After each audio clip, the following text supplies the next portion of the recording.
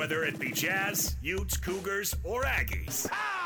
We're breaking down the teams you're passionate about. Thank you. This is Hans Olsen and Scotty G, presented by Rocky Mountain Chevy Dealers on 97.5 1280 The Zone and the Zone Sports Network.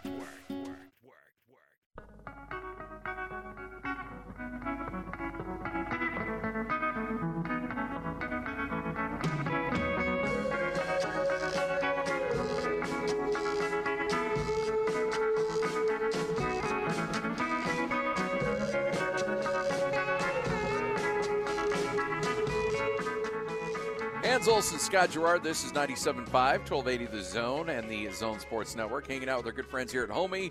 Go to homey.com for more information on what they can do to help you buy and sell your home. We'll talk to Katie here in a bit. But right now, let's go out to the Zone phone and welcome in from the Athletic, Chris Kamrani, kind enough to join us covering Utah athletics. Chris, how you doing? Hey, Chris. Hey, guys. How we doing? I'm well. Well, it's good to catch up with you, and hope you're staying safe and healthy. And obviously, a lot of people kept their eyes on this Utah game over the weekend. Were you surprised that USC was able to come in and be as dominant physically as much as they were on Saturday? No, and I think this is where the conversation regarding this team from a local media standpoint is really important, too, because this was always going to be a very difficult season for any college football team. But once Utah had a COVID outbreak and had to cancel its first two games of the year, this was always going to be an uphill battle for this team, guys. And it was already an uphill battle because you're replacing 9 guys on the defense that went to the National Football League. You're replacing a greatest of all-time running back in Zach Moss. You're replacing an all-conference first-team quarterback in Tyler Huntley. 2020 was always going to be tough for Utah, and as much as you want to give them the benefit of the doubt, eventually opening up against what is arguably the most talented team in the conference was always going to be tough. And you could tell that SC had played a couple games, a couple tight games. They didn't look like world beaters by any means, but you could tell that they were the more polished team, and it wasn't really close. But, you know, what helped Utah was losing the quarterback that they decided to name starter kind of early on in that game. That probably helped them along their way. Yeah, I mean, I think it just looked like there wasn't a lot of fluidity to the play calls. The running game never got going, which, as you guys know, is everything Utah wants to do is predicated in the run game when Kyle Whittingham is your head coach. So the fact that Cam Rising gets hurt, late in the first quarter, the running game doesn't get going. Jake Bentley has to come in cold and figure out how to develop a rapport with a lot of these guys on the fly. His first game is at Utah.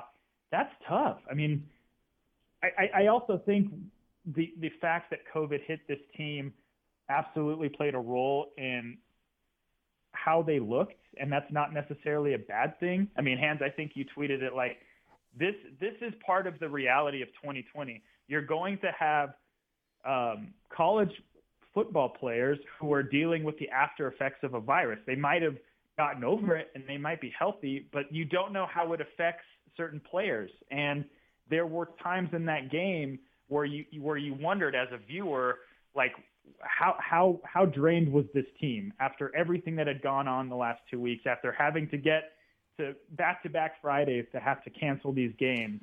How much did they have in the tank? And granted, it's SC. Outside of BYU, it's the second biggest game for Utah every single year. And they were up for it, but from a execution standpoint, they were just lacking. And they were lacking on offense. On defense, I was pleasantly surprised, guys. I will give – I mean, I think it's a fool me once, fool me twice, shame on me kind of thing, because I thought the offense was going to shoulder the load. But – credit to Kyle and Morgan and those young defenders, because they looked more than up to the challenge against SC's talented offense. Chris Kamrani, kind enough to join us from The Athletic right here on 97.5, 1280 The Zone. Anticipate how this offense will look under Jake Bentley for the foreseeable future. Do you anticipate that they'll be able to finally get into a groove and get things going a little bit at a higher level? Yeah, I think they're still going to have to run the ball. I still think it's a team that's going to have to get guys open downfield still on play action. And one major missing component that we haven't touched on is Andy Ludwig still hasn't been able to scheme for a healthy Britton Covey. Britton Covey changes the complexion of any offense, let alone an offense like this where Andy is so willing to move him around and make him such an emphasis of this roster. I do think if Jake's the guy, they will be able to, hit the ground running a little more so with him taking first team reps. They have the talent, but no Britton is huge. And, Brant Keithy wasn't much of a factor. And if you're SC, SC did a pretty good job on Brant because that he's going to be the focal point of an offense, especially without Britton. But they're going to have to run the ball in order to open things up down the field. Chris, what are you hearing about the Arizona State game now being moved to Sunday? Do you give us a percentage of confidence that game will be played?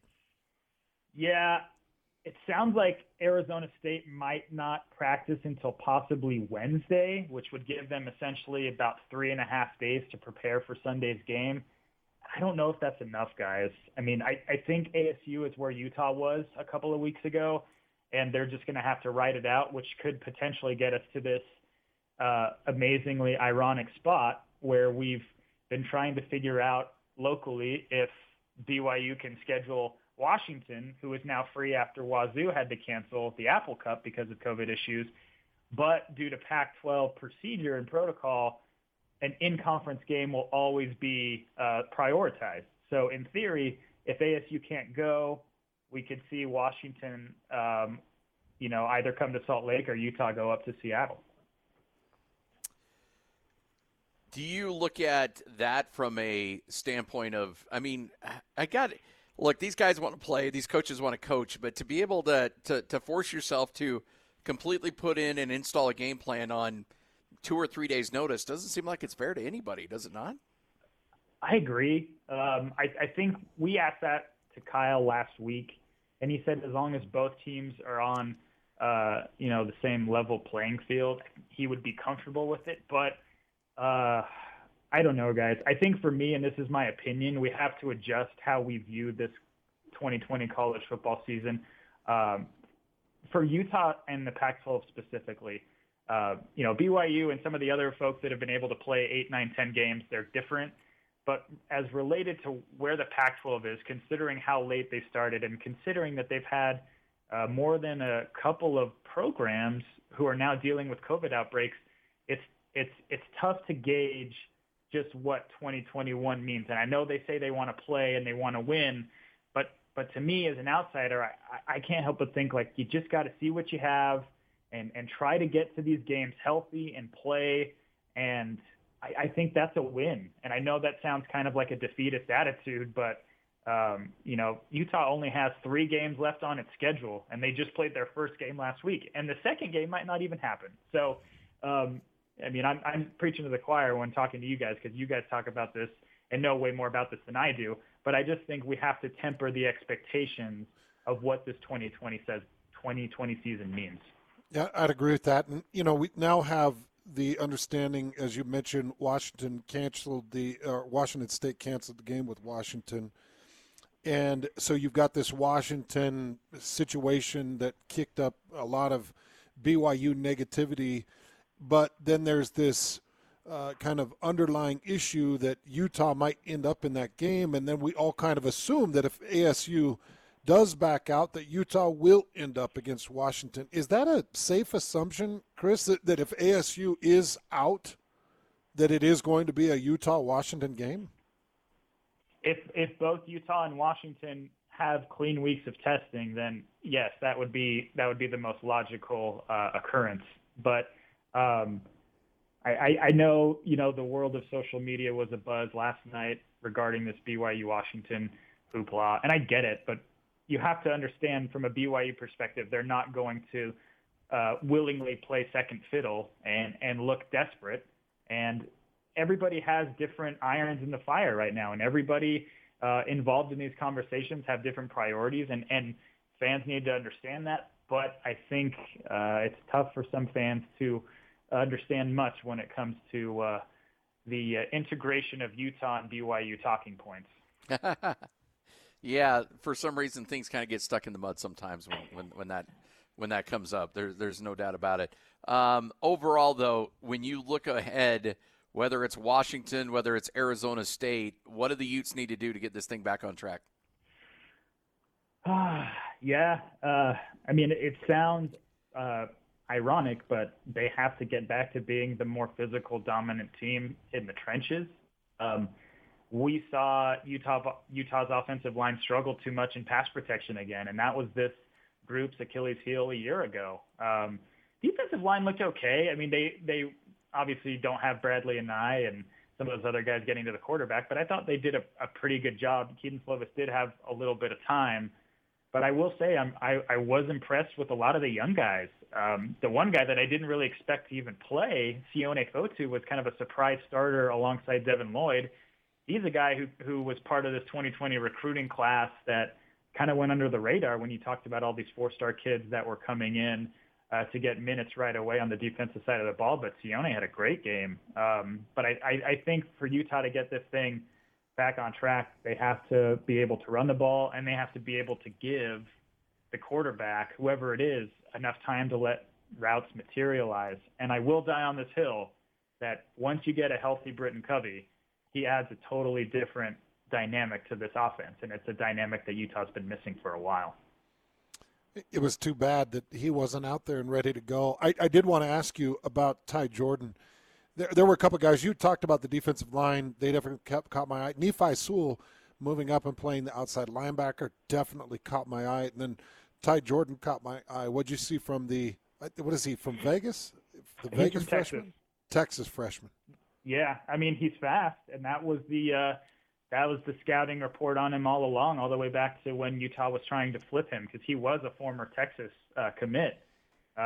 Yeah, I mean, he adds an element that Utah sorely needs in the backfield, because you have a couple of bruisers in Jordan Wilmore and Devin Brumfield, and Jordan, once he got his opportunities, proved that he can make people miss and he can run away from people. I know there was that awkward fumbled exchange between Jake Bentley and Ty Jordan early on after Jake came in to replace Cam Rising, but Kyle said himself post-game that they probably should have kept feeding Ty Jordan. And as you guys know, like, Kyle Whittingham doesn't go out of his way to laud true freshmen if they don't totally deserve it. So I think there could be a situation where Ty Jordan sees, more touches going forward. I don't think he'll be the featured back necessarily, but depending on who, between Devin and Jordan, who has the better week of practice, it wouldn't be surprising me if Ty Jordan kind of ascends himself to that number 2 role as more of a change of pace guy. Are you, after watching USC, are you willing to put them up there with Oregon at the top of the conference, or do they need to prove more in your eyes? Yeah, it's tough. Like my buddy Antonio Morales, who covers SC for The Athletic, I was texting with him and I said, like, how is this team just not remarkably better every single week? Just because you look at the talents they have, and I know there's kind of the played out, cliche that it's all on Clay Helton and whatnot, but Clay Helton's managed to recruit a lot of talented players there. I think they're up there with the Oregons and the Washingtons. I would say Washington is probably the most impressive and surprising team of the conference so far. Oregon had to eke out a win last week against UCLA, who was down a bunch of their best players. So this season is odd for many reasons, but one thing it is still on par with is that in the Pac-12 anything can happen. But I look at that SC team and I always wonder how they're not blowing teams out. But maybe I'm overestimating the amount of talent that they have, and maybe it's easier from a viewership standpoint to just look at their receivers and Drake London and that the stable of running backs and say, how are these guys not putting up 40 points, when the reality might be that there are, in fact, some chinks in the armor across the board, especially on the defensive side of the ball. But I would say right now they're the class of the South for sure. So, Chris, I tweeted out earlier, there's a couple of guys I go to look for bowl projections, and I've always watched and followed Jerry Palm's bowl projections, and he's got 2 Pac-12 teams in the New Year's Six. He's got USC and USC in the New Year's Six, and then he's got Oregon in the college football playoff. Is there any way that we actually see 2 Pac-12 teams occupy one of those 12 spots? I don't know, guys. I mean, I think you would have to have Oregon and SC run the table in their respective divisions and get to that Pac-12 title game. And I think you would have to have a lot of other teams above them falter along the way. I think 2 New Year's Six Day Bowls is tough, and I think the playoff is a reach for any Pac-12 team at this point. But I don't know. Crazier things have happened. I selfishly think I want to see BYU and Cincinnati play. And, as weird as 2020 is, it would be awesome to see that turn into a de facto, spot for the 4th playoff spot, because you're never going to have another season like this again. And I know that's not going to make me popular amongst the Utah fans, but you know what? I don't really care. I would love to see that scenario play out. I do think that the Pac-12 will have a New Year's Six representative. I just don't think I see 2 at this point. Yeah. So what's basketball looking like? How's it going to start, and how's this thing going to play out for the University of Utah? Because from a Utah State angle, I'm getting on a plane on Tuesday, but I don't know if I'm going to anticipate actually calling any games. I'll believe it when the ball gets tossed up in the air. Yeah, I mean, they've had their fair share of issues as well, and I think they were planning on making some sort of update today, but they haven't yet. I have a hard time seeing how college basketball plays for 4 months without some serious hitches. Now, granted, they made the right decision of making the tournament a pseudo bubble in Indianapolis in March, but I don't know, guys. I mean, your guess is as good as mine. I think when it comes to football, at least there's some runway in the week, but basketball, with how many games there are in close proximity, it's going to be very difficult to be able to get a true sense on where things are each week, just because the turnaround time between games and testing is going to be so compact. I mean, selfishly for you, Scotty, I hope you get to call a game, but I don't know how things are going to transpire, just because the reality is, and this is something that we can't lose sight of, is our state is basically at a level where we can't really sustain the continued level of growth of this virus.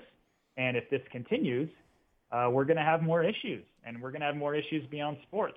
And it's unfortunate, and it puts things into perspective. But as of right now, we'll just have to see what happens with college basketball, because related to Utah, we're going to have to see where they are numbers-wise in terms of testing.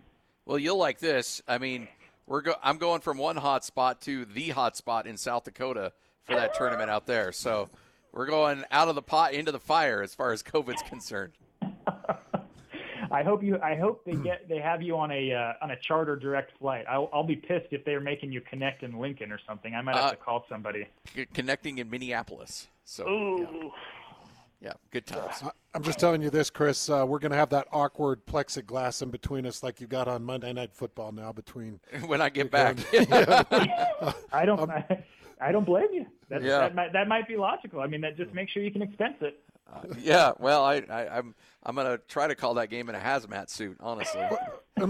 Honestly, that's what's crazy. Has anybody priced out plexiglass lately? It is expensive for good plexiglass. Wait, what, do you go to like Home Depot? Where do you get plexiglass anyway? Well, I don't know. What are you doing this weekend? Hans has a plexiglass guy. I got a guy. It's been a long time. I thought I priced it out one time. I can't remember. Chris, you're the best, man. We appreciate it. You're killing it there with the Athletic, and if there's anything we can do, let us know. Yeah, same. Thank you, guys. Thanks, Chris. Chris Kamrani right here on 97.5, 1280 The Zone and the Zone Sports Network.